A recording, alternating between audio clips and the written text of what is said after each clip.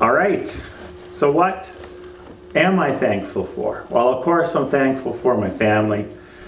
3 boys, beautiful wife. But I got a specific thing this time. It just happened yesterday. I was walking along the lake, Ross Lake, and it was pretty windy, which was cool. It was very cool, actually. It was downright cold. And I realized for the first time I was hearing waves beat against the shore. You don't get a lot of that in this part of the world unless there's a storm. And then I realized up ahead was that point in the boardwalk where they had a little monument for someone named Dell. I can't remember his last name. And then there's rocks there. And so I sat on the rocks, felt the wind in my face and the waves hitting the rocks, and just thought, feels like BC again. And I was very thankful. I love being here, but I can't deny it was beautiful to sit on those rocks and just hear the ocean. Yeah, Ross Lake for a few minutes was the ocean for me. And I'm thankful. All right, let's turn to our passage this morning. Philippians chapter 1, finishing it up. Starting at verse 27. Whatever happens, conduct yourselves in a manner worthy of the gospel of Christ. Then, whether I come and see you, or only hear about you in my absence, I will know that you stand firm in one spirit, contending as one man for the faith of the gospel, without being frightened in any way by those who oppose you. This is a sign to them that they will be destroyed, but that you will be saved, and that by God. For it has been granted to you on behalf of Christ, not only to believe on him, but also to suffer for him, since you are going through the same struggle you saw I had, and now hear that I still have. Father God, teach us from your word this morning, I pray. Amen. An atom is a curious thing. I haven't seen one up close, but I know they exist. A stable atom is almost impossible to split apart. The force that holds the atom together has been nicknamed cosmic glue. And cosmic glue is incredibly hard to break. We have to build huge, multi-billion-dollar machines to split stable atoms apart. In contrast to the strength of stable atoms, we can take small quantities of unstable atoms and use them to cause obscene amounts of damage. Long-term exposure to substances composed of unstable atoms can cause birth defects, cancer, sterility, the list goes on. But worse yet, when we actively manipulate unstable atoms, we produce horrific results.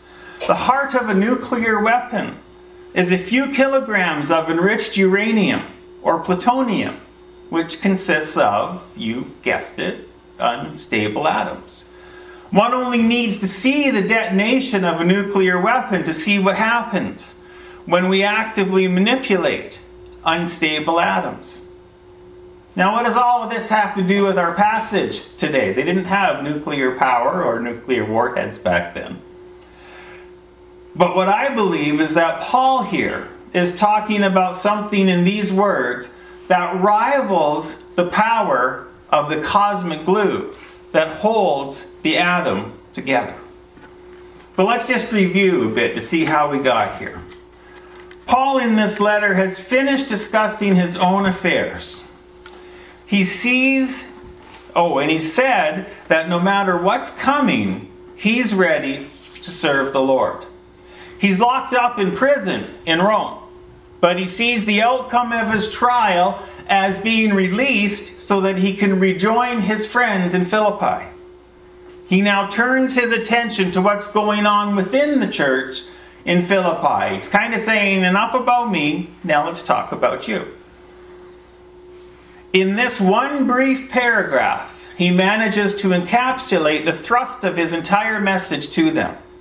He orders them to live in a way that brings glory to God. To do this by striving to work together. And he also encourages them to thrive under the opposition that they are facing from the hostile majority of people within their city. Whatever happens, as citizens of heaven, live in a manner worthy of the gospel of Christ. Once in a while, trying to communicate the intention of a biblical writer can be quite difficult, since the original words aren't in English, they're in Hebrew or Koine Greek. They have to be translated. And as anyone fluent in 2 or more languages can tell you, sometimes the power or the passion of a statement can lose itself in translation, even if word for word the translation is correct. The verse I read you is word for word correct, reliable. I'm not questioning it. But these words represent so much more than can be printed on the printed page. Paul wants to tell his readers that come hell or high water, they had better behave as those who have been saved by the good news, non-fiction message of Jesus, born, died, and resurrected. This is the teacher delivering his ultimate challenge. This is the parent challenging his child to be the best he or she can be. This is the minister preaching his foundational truth. Live worthy of what you believe. You become something bigger. You become part of something bigger or better than the world has ever seen, has ever heard or believed. Now let your lives prove to others the power of the gospel message. Now, when we hear commands from the Bible, we may tend to get a little defensive. I'm doing my best. I can't do it. That's easy for him to say, and on the excuses go. We all have our own set of defense phrases when we're told to do something. Mine usually runs along the lines of, well, I know I should, but, and then fill in the rest of the sentence with the excuse of the day. We need to do ourselves a favor and take Paul's words for what they are. They're a calling. They're not a club to bash people with when they make a mistake. Nor are they simply good advice for living. No, the purpose of these words is to call the Philippians, these people he actively loves, and all of the others who may read them, like us, to live as if they really believe that Jesus Christ is alive and well and saving souls. Do you believe in Jesus Christ, born of a virgin, dead on a cross, resurrected by God? Well, live it. Do you believe in the forgiveness of sins through his sacrifice? Then live it. Do you believe in the reality of heaven? Live it. Live it. That is what Paul is calling them and calling us to do. And he wants them to live so well that if for some reason he doesn't actually manage to reach Philippi, he'll hear in Rome how they are conducting themselves in a manner worthy of the gospel of Christ. Then whether I come and see you or only hear about you in my absence, I will know that you stand firm in one spirit, striving together with one accord for the faith of the gospel. Paul does expect to be released from prison. His plan after his release is to come and join them in Philippi for a time of reunion and renewal. This is the plan. But we have to remember that as he's writing this letter, he's still in prison. He's awaiting trial. He's unsure of the outcome. So he plans to join them again, but he can't be certain until it actually happens. Thus the seeming uncertainty in the verse. But that said, regardless of his presence or not, he wants the church to be able to live strong, healthy Christian lives independent of his presence. He never sought to have groupies who dressed like him or bragged about him or tried to elevate him above all others. He sought to produce Christians who lived like Jesus Christ and elevate him above all others. He wants the Philippians to know that whether he returns to them or not, they are still called to live worthy of the gospel of Christ. Now, after calling them to live worthy lives, he then explains how. There are many ways we live out our Christian faith, but Paul has one particular thing in mind.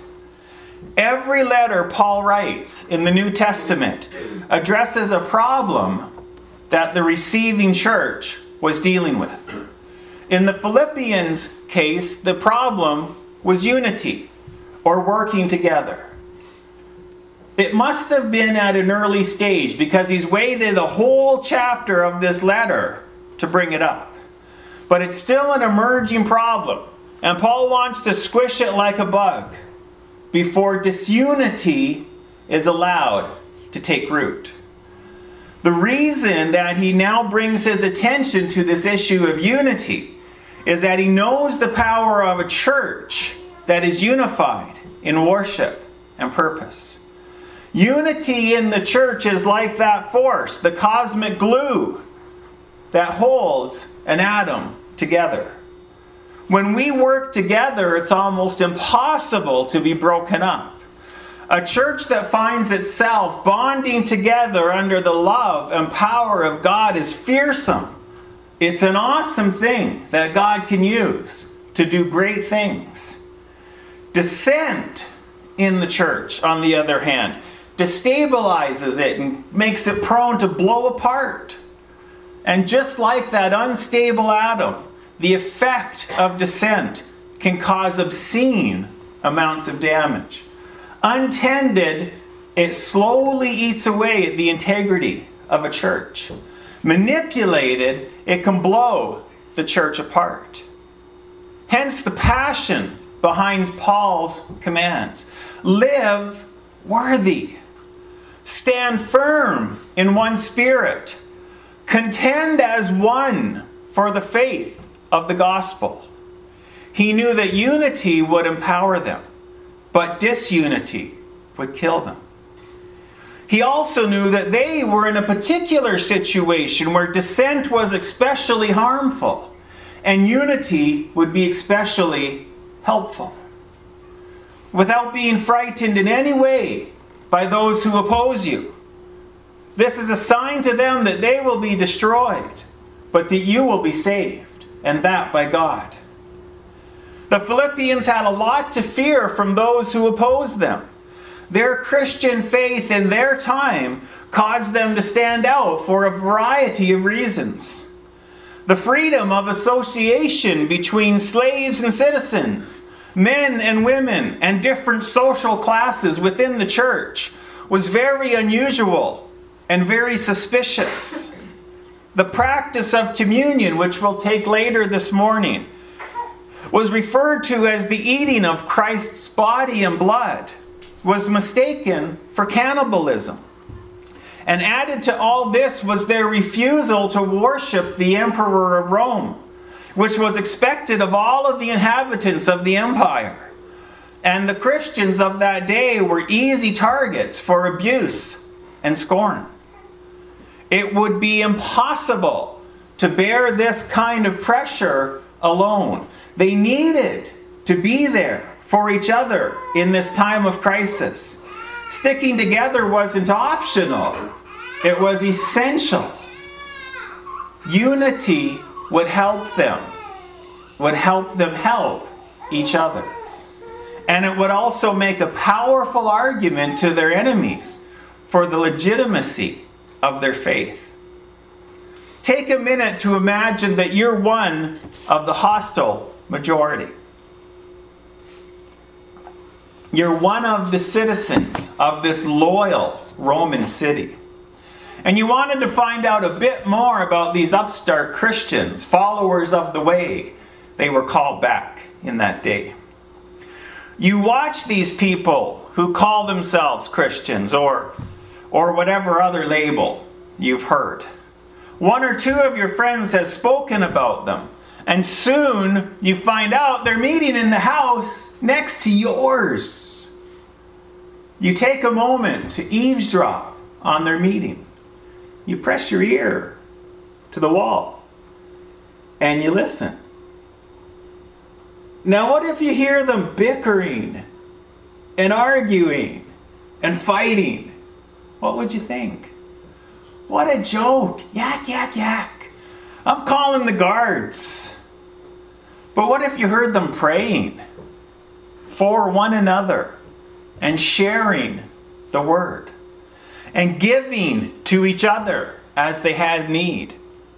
What if you heard them sharing stories about Jesus Christ, this carpenter you'd heard about? What if you heard them singing praises to God? Well, who knows? Maybe you would call the guards, but you might just let them be since they're really not causing you harm. And if you were drawn in by their love and compassion, you might just knock on the door and join them. I dare say that if you heard them being the church as it should be, you would at least be tempted to take them more seriously. And that's what Paul is getting at.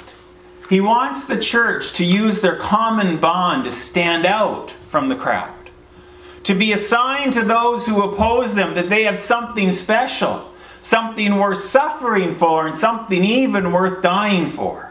If the early believers snap at each other and bicker, then no one's going to take them seriously. But if they grow and thrive as a group of believers, they'll bring positive attention to the gospel. But this positive attention will come at a price. Verse 29. For it has been granted to you on behalf of Christ, not only to believe on him, but also to suffer for him. Since you were going through the same struggle you saw I had, and now hear that I still have. Paul is reminding them that suffering is part of the Christian faith. Do you ever hear those people on TV promising you wealth and prosperity if you only have enough faith? They are so far from the truth.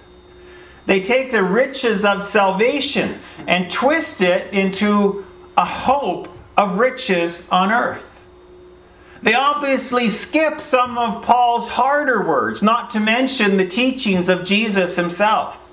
Remember the Beatitudes, the blessed are the poor, the blessed are the meek, in the Gospel of Matthew. Well, listen to how they end. Blessed are those who are persecuted because of righteousness. I almost said unrighteousness. That would have been a boo-boo. Blessed are those who are persecuted because of righteousness, for theirs is the kingdom of heaven. Blessed are you when people insult you, persecute you, falsely say all kinds of evil against you because of me. Rejoice and be glad, because great is your reward in heaven. For in the same way they persecuted the prophets who were before you. In these verses, Jesus himself is warning us that we will face opposition because we believe in him. Listen to Peter talking about the possible price of doing good. But if you suffer for doing good and you endure it, this is commendable before God. To this you were called, because Christ suffered for you, leaving you an example that you should follow in his steps. And then Paul again here in our last verse and elsewhere tells his readers to expect hostility for simply being a Christian. It's part of the package. Now, why is that? It's because the gospel scares those who would rather have people following another way of living. It takes business away from powerful interests. It defies the entrenched social order. It reveals the poverty of the alternatives, and it creates life in a dying world. Those who benefit from the depravity of the world don't like things that threaten their well-being, so they fight. They fought it in Paul's day with open persecution, and that continues to this day in many countries. The advancement of time and technology has not made us a more humane race. Countless Christians are currently suffering as living proof of that. Those of us who lived in more so-called civilized countries can still see opposition as well. We're not being tossed to the lions quite yet, but practicing our faith in our communities isn't getting any easier either. I'm not going to go into a rant about the evils of the government, the media, and everybody else who may be seen by some as enemies of the faith. But I will say this: if a Canadian church sees fit to follow along with the social norm and serve as a feel-good chaplain to the public, it probably won't take a lot of flack. But if a church makes a public stand on an issue that goes against the flow, watch out. Taking a stand is what we sometimes need to do, but it also makes us easier targets. Paul's last observations in this paragraph simply back this up with an observation from his own life. You saw me suffering for my faith, and now you know that I'm still suffering for my faith, just like what you're going through. It's the type of assertion that makes Paul's words that much more authentic. He's not preaching about opposition from a cozy church hall. He's writing about it from a dark and dreary, dripping wet Roman prison cell. He's taken the whippings. He's suffered the loss of freedom. He's felt the anger of the mobs. He's been there. And like anyone who's experienced something significant, he's worth listening to. But what does all this say to us today? One more sip. Paul's warning about not letting dissent fester in the ranks are words that we need to hear. We all need the cohesiveness that we can muster, the unity, if we want to be a force for God in this city. For it is only in unity that we can thrive and grow as His church. If we spend our time bickering and nattering about each other instead of working with each other, we'll find that our witness in this community will erode away. And once that's worn down, it's very hard to rebuild. But if we can show our neighbors, our friends, our families that this church is ready to stand as one for the sake of the gospel, then we'll not be able to keep up with what God wants to do through us and to us. Unity within the church ties us together with God's love and God's will. And that's something that's harder to break than even the cosmic glue that He created to hold the atom together. We also will need to know unity if we're to stand up for the gospel in an increasingly anti-gospel environment. We thank God that we live in a nation where freedom of worship is still a primary value. But we must never take this for granted. Not only this, but we must not be afraid to confront the society we live in when it takes a direction that is against the will of God for all people. Paul's final words in this paragraph boil down to this: live lives worthy of the gospel of Jesus Christ and do it as a family together. Whatever happens, as citizens of heaven, live in a manner worthy of the gospel of Christ. Amen.